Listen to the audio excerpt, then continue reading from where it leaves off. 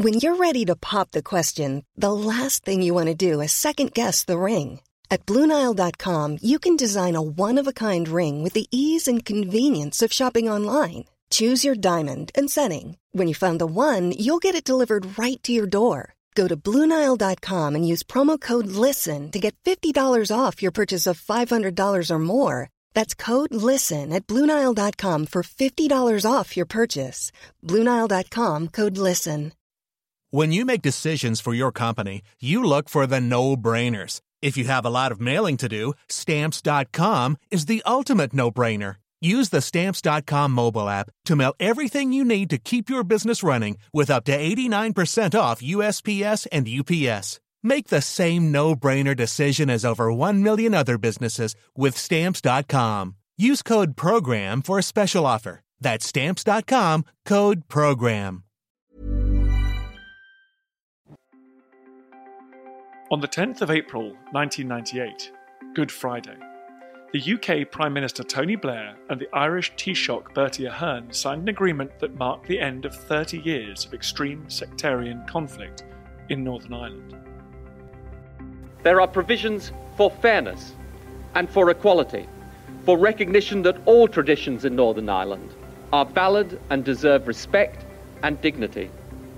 There will be an assembly for the good governance of Northern Ireland, and the British and Irish governments have come together in a new and more mature relationship for the future, one that reflects better the common sense of the nations side by side with so much to share and so much to exchange. And we are seeking to replace the hatreds and fears of so many years where people misunderstand each other before they even think or try, with a reawakening, however tentative and however cautious, of fellowship and of trust. But how did Northern Ireland's troubles originally come about? Why did the warring parties agree to ceasefires? And what were the terms of the so-called Good Friday Agreement? To answer the big questions about this seminal moment, History Hit's Rob Weinberg went to Queen's University Belfast to talk to Dr. Peter McLaughlin. This is How and Why History. Peter, thanks for joining us. No problem. How would you define, in brief, the troubles in Northern Ireland? That's probably the toughest question. It's a very complex conflict, which is why it went on so long and it was so hard to resolve. But it's really a conflict between two different national groups. Some people will confuse it as being really essentially a religious conflict because we tend to even use those terms, still Catholic and Protestant. But really it's a conflict between two different national peoples, British and Irish, people who feel that they're British and people who feel that they're Irish. But where it becomes complicated and seems to overlap with religion is that it tends to be that the vast majority of Catholics in Northern Ireland feel Irish and aspire to some kind of either a united Ireland or to some better association with the Republic of Ireland, whereas most Protestants tend to feel British and refer themselves as Unionists because they want to maintain the union with Great Britain and to preserve their identity that way. So in essence, it's about two different political or national identities. But as I say, for historical reasons, religion overlaps and there are other social and economic factors that I could go into if you choose. What sort of numbers are we talking about, percentage-wise, in terms of the Catholic population and the Protestant population?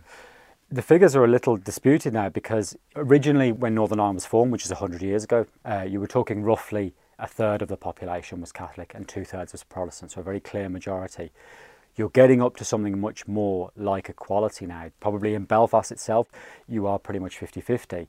But it's different in different parts of Northern Ireland, and what complicates it is the case in other parts of the world now. People are less likely to say that they are a particular religion or a particular national identity. People feel that associates them with negative nationalisms, and so will say that they are neither British or Irish, neither Catholic or Protestant.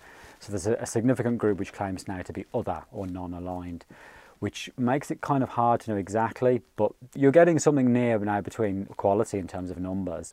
So when we refer to the Troubles, is that a particular specific period of conflict in Northern Ireland's history?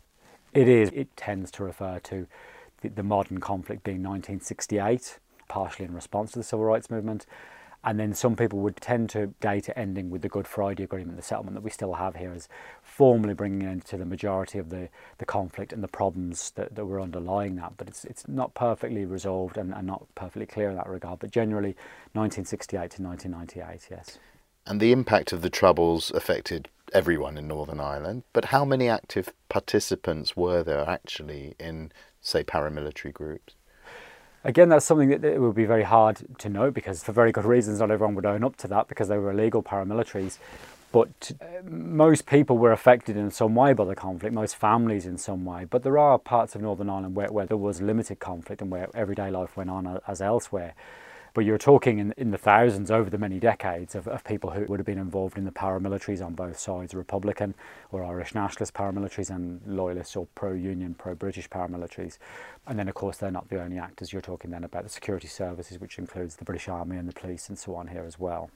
And what were the death toll numbers? Just over 3,500, which might not seem an awful lot, but then we should remember that Northern Ireland is quite a small place. It's got a population similar to Birmingham, I guess, or something like that. That it's, if you scale that up to a UK-wide population, that's well over 500,000. So for such a small society, and even Belfast, the largest city, is still quite a small city, that's quite a significant figure. So just over 3,500 were killed and many, many more injured as well. So in terms of, there are far bigger conflicts, obviously, even going on in the world today, in Syria and such like, very tragically, but in Western European terms, or just generally in Western terms, this was quite an exception to have such an enduring ethnic conflict go on that took so many lives and caused so many injuries and indeed so much economic devastation too. When did the early stages of a peace process begin, and how important were the UK Prime Minister John Major and the Irish Prime Minister Albert Reynolds to the early stages? Again, the idea of when the peace process began will be debated by some. I mean, the way you're referring there to John Major and Albert Reynolds, that's quite a useful way of thinking about it, because people tend to think about it as being the 1990s beginning then, and arguably those two prime ministers, or the Prime Minister and the Taoiseach, the Irish term for Prime Minister, they were involved in the Downing Street Declaration in 1993, which kind of can be seen as a formal launching point for the peace process, basically outlining the two positions of the two governments, the British and Irish governments, and the terms in which they hoped conflicting actors would agree to a process of compromise and negotiation and give up armed struggle.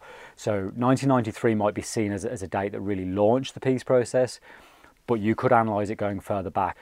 I personally would argue it goes back into at least the late 80s, if not 1985, the Anglo-Irish Agreement, which I think is really the foundation. But the 90s is what people tend to refer to as the peace process. So the 1990s culminating in the Good Friday Agreement.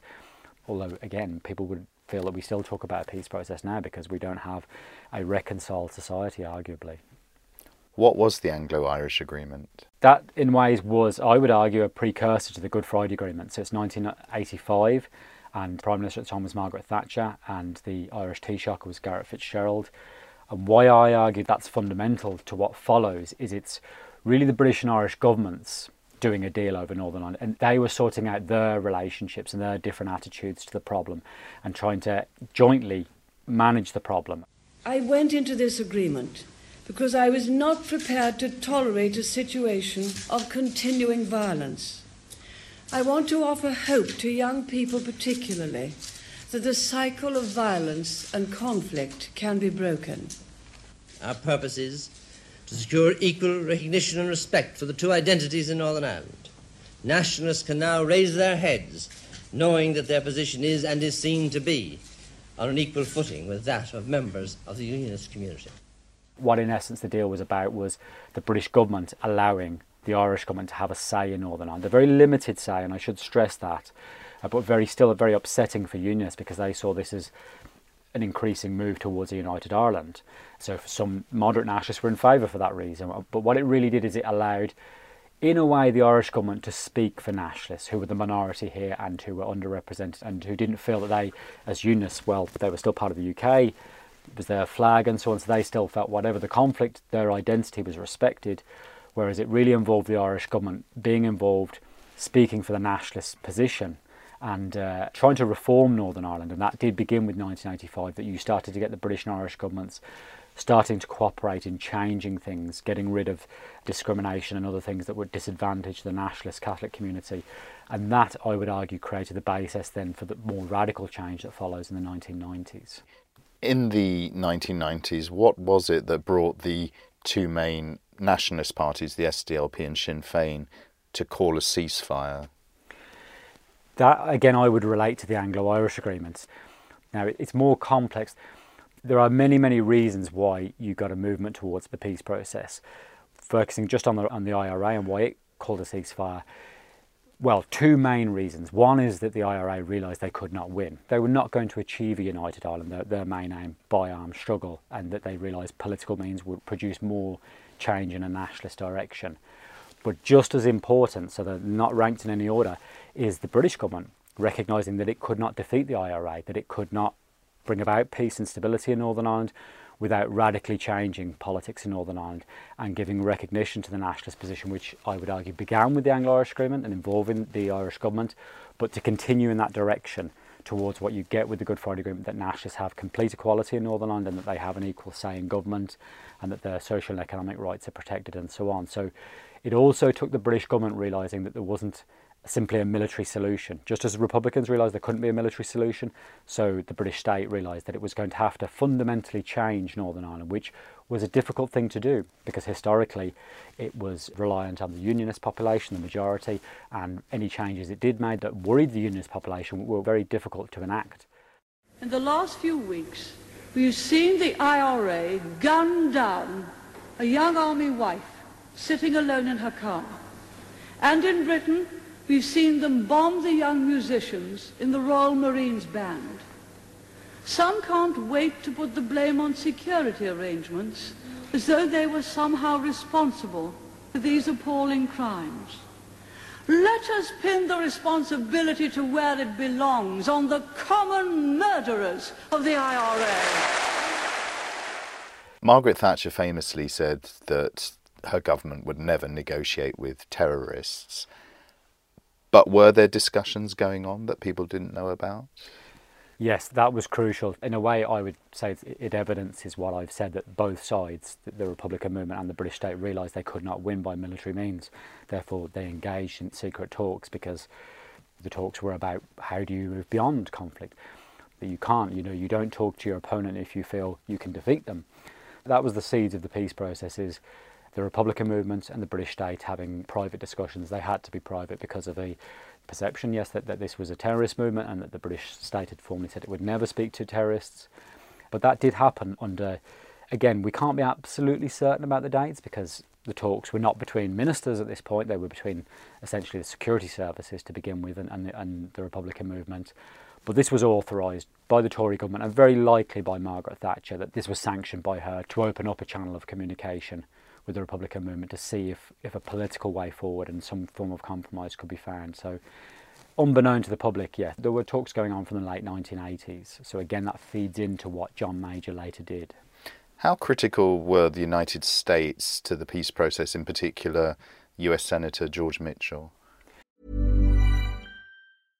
How would you like to look 5 years younger? In a clinical study, people that had volume added with Juvederm Voluma XC in the cheeks perceived themselves as looking 5 years younger at 6 months after treatment. Look younger, feel like you. Add volume for lift and contour in the cheeks with Juvederm Voluma XC. Reverse signs of aging by adding volume to smooth laugh lines with Juvederm Volure XC. For important safety information and to find a licensed specialist, visit Juvederm.com. That's JUVEDERM.com. Not for people with severe allergic reactions, allergies to lidocaine, or the proteins used in Juvederm. Common side effects include injection site redness, swelling, pain, tenderness, firmness, lumps, bumps, bruising, discoloration, or itching. There's a risk of unintentional injection into a blood vessel, which can cause vision abnormalities, blindness, stroke, temporary scabs, or scarring. Talk to a licensed specialist to find out if it's right for you. When you're ready to pop the question, the last thing you want to do is second-guess the ring. At BlueNile.com, you can design a one-of-a-kind ring with the ease and convenience of shopping online. Choose your diamond and setting. When you find the one, you'll get it delivered right to your door. Go to BlueNile.com and use promo code LISTEN to get $50 off your purchase of $500 or more. That's code LISTEN at BlueNile.com for $50 off your purchase. BlueNile.com, code LISTEN. Hey, I'm Ryan Reynolds. At Mint Mobile, we like to do the opposite of what Big Wireless does. They charge you a lot, we charge you a little. So naturally, when they announced they'd be raising their prices due to inflation, we decided to deflate our prices due to not hating you. That's right. We're cutting the price of Mint Unlimited from $30 a month to just $15 a month. Give it a try at mintmobile.com/switch. $45 up front for 3 months plus taxes and fees. Promo rate for new customers for limited time. Unlimited more than 40 gigabytes per month. Slows full terms at mintmobile.com. The USA was absolutely fundamental. It's crucial. Fundamental's maybe too strong a word because the changes were happening in Northern Ireland. Where they were crucial is in facilitating, allowing that change to progress in a better direction. And George Mitchell, who was chair of the peace talks, so acted as essentially a kind of a neutral arbiter in the talks between the British and Irish governments and nationalists and unionists, was very important in that. I don't think you would have had a peace deal, at least so early, without that US intervention.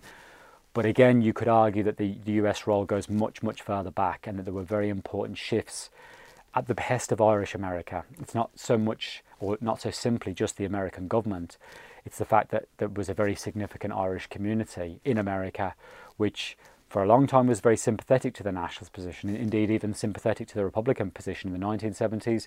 A lot of the funding for the IRA was from some sympathisers in Irish America. So there was a very important change in Irish America as well, which also led to that diaspora group being more supportive of political aims, and that pushed towards a situation where the Clinton administration, and he appointed George Mitchell, played a very vital role in facilitating the talks. But again, America was for a long time trying to encourage a much more political attitude to dealing with the problem in Northern Ireland. We mentioned that there were a number of ceasefires. Did they hold initially? So some ceasefires even going back to the 1970s, which didn't last very long and which didn't make much progress in terms of the talks associated with them. But what we talk about is the peace process in the 90s. The IRA had a ceasefire in August 1994, and that was within about 6 weeks, followed by the main loyalist groups ceasing fire. Those ceasefires held, at least on the loyalist side, completely, but on the Republican side, to early 1996, at which point Republicans, in their opinion, felt that there wasn't sufficient political progress being made by John Major's government. And John Major's government was in a weak position at that time. It was relying, as we've seen more recently, on unionist votes to keep in power. So there was a stalling of the peace process, and Republicans, very unhappy with that, feel that they were being duped and returned to armed struggle. So that ceasefire broke down and was restored then in 1997 with the election of a Labour government, which Tony Blair's huge landslide majority meant that it wasn't reliant on unionist votes and could be far more proactive and assertive in pushing the process forward. How important was Mo Mowlam, who was Tony Blair's Northern Ireland secretary? Again, a very important actor, indeed the first female Northern Ireland secretary, and a very, very important role she played in trying to move things forward. But again, I would stress that a lot of the hard work had been done already in terms of the essential parameters of a deal by the various actors I've mentioned, including the Tory government up until then.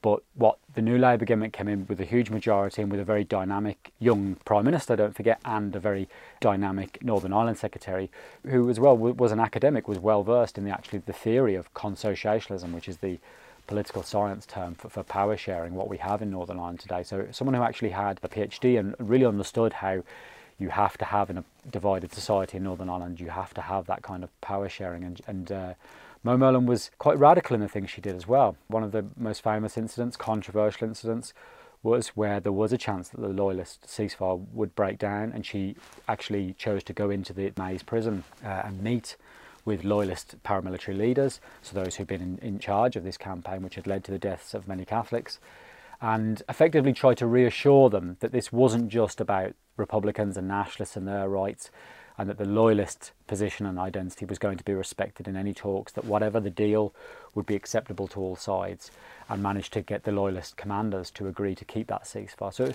as I say, very controversial for the victims of loyalist violence, as of course the British government talking to Republicans was very controversial for the victims of Republican violence. So it took very brave moves by Tony Blair, by Mo Mowlam, to move that forward and to get the Good Friday Agreement. Was the Omagh bombing in August 1998 seen as the last straw for many people on both sides? The Omagh bombing followed a few months after the Good Friday Agreement and was essentially perpetrated by what we call dissident Republicans, so Republicans who broke away from the main group of the IRA and Sinn Féin, and who were opposed to the peace process, who were opposed to any deal which didn't deliver a united Ireland. And the bombing Omagh, which was very indiscriminate, that it was essentially a bomb in a market town that killed both Catholic and Protestant, and indeed international visitors, some Spanish victims and so on. It was the largest death toll of any single bomb. It actually came after the Good Friday Agreement, which is why we have to be careful in saying the Troubles ended with the Good Friday Agreement. But what it actually did, contrary to what the dissidents hoped for, I imagine, was to galvanise people behind the Good Friday Agreement. The devastation is unbelievable. Anybody that can think they can justify this, they're not Irish, they're animals. And the people didn't deserve this, Noma. They didn't deserve it. They don't deserve it anywhere. There's so many in casualty and so many dead. So it was, like all the acts, a very sickening act, but it actually, in some way, bolstered the resolve, particularly of the political leaders, of David Trimble, the unionist leader at that time, and Seamus Mallon was the nationalist leader in the proposed executive. And it really emboldened them to make sure the Good Friday Agreement wouldn't be defeated by those who clearly were trying to defeat it. And so it helped endorse what had already happened. I think it's fair to say it's difficult to talk about it as being the last straw, because I think you could always say the majority of people in Northern Ireland didn't want the violence. It was always a minority perpetrating it. And indeed that was shown by the Dáil referenda in both parts of Ireland, massively endorsing the deal. But what the Omagh bomb did is it took away any residual sympathy for those who had still those very radical agenda of forcing a united Ireland by violent means. And so I would argue very tragically, unfortunately, but did it help bolster the peace process in a certain indirect way. So what were the terms of the Good Friday Agreement?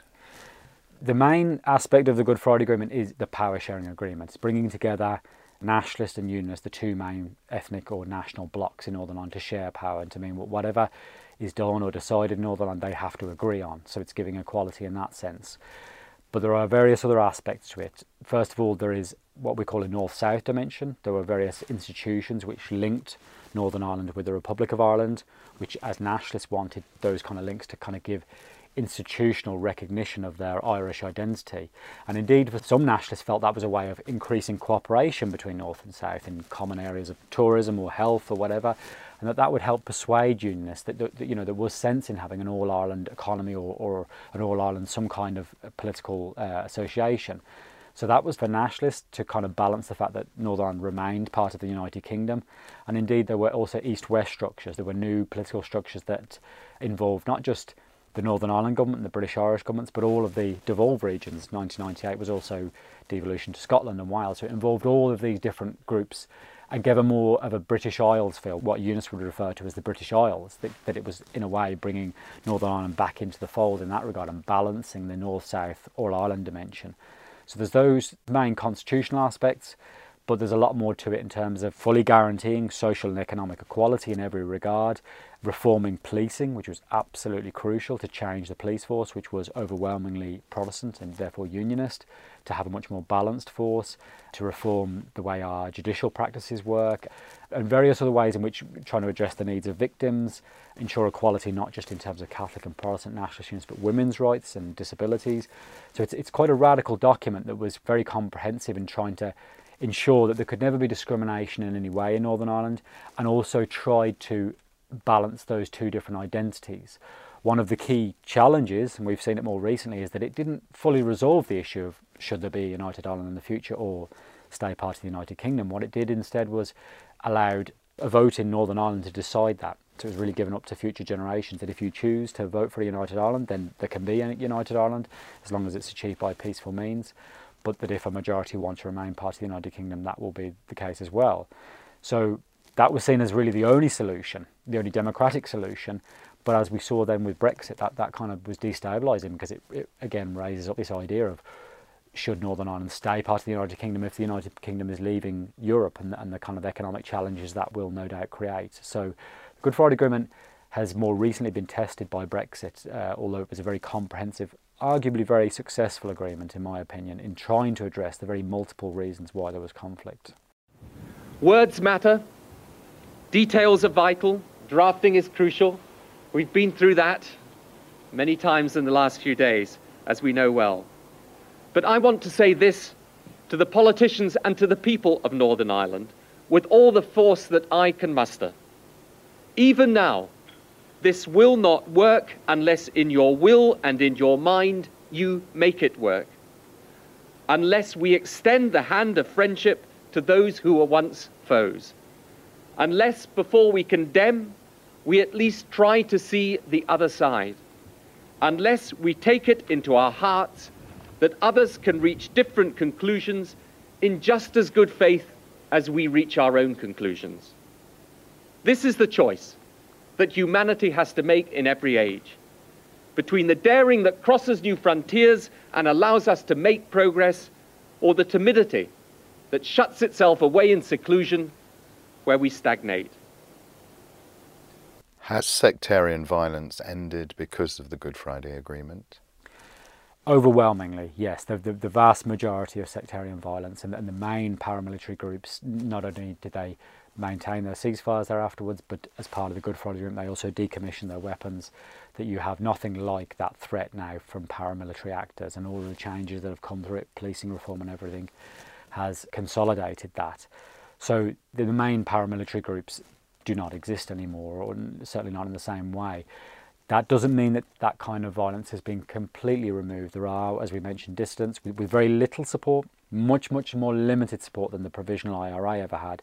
And similarly on the loyalist side, there are the loyalist paramilitaries, or those, depending on your perspective and the way the police would probably characterise it, these have kind of evolved into essentially criminal groups or gangs, and that while there may be some kind of political representation or political kind of posturing, that some of this is about controlling areas and so on. You could see it as similar to gangs in other major urban contexts, whether that's in Britain or America. So there is still that residual paramilitary activity, but it's nothing like it was in the past. There's not the broad-scale sectarian conflict. That doesn't mean that there aren't still significant sectarian tensions and that there are still disputes over whether it was Brexit more recently, or whether it's parades or changes to flags and emblems in Northern Ireland. Those things can still be very divisive. And so you could argue that you have a peaceful society, but not a reconciled society. It's still a deeply divided society, I would argue. Belfast particularly, but lots of other parts of Northern Ireland where that division still exists. And so the Good Friday Agreement has stabilised and consolidated peace, but some would argue that there's still a lot to be done in terms of actually reconciling the two different people in Northern Ireland. Peter McLaughlin, thank you very much for joining us. No problem, thank you. How and Why History.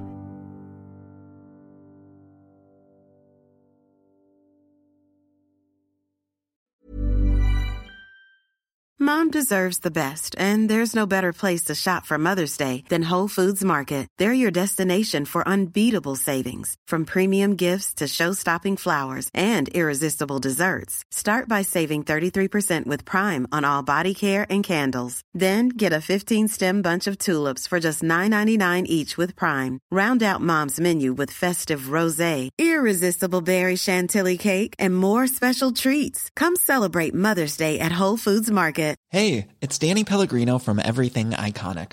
Ready to upgrade your style game without blowing your budget? Check out Quince. They've got all the good stuff, shirts and polos, activewear, and fine leather goods, all at 50 to 80% less than other high-end brands. And the best part? They're all about safe, ethical, and responsible manufacturing. Get that luxury vibe without the luxury price tag. Hit up quince.com/upgrade for free shipping and 365-day returns on your next order. That's quince.com/upgrade.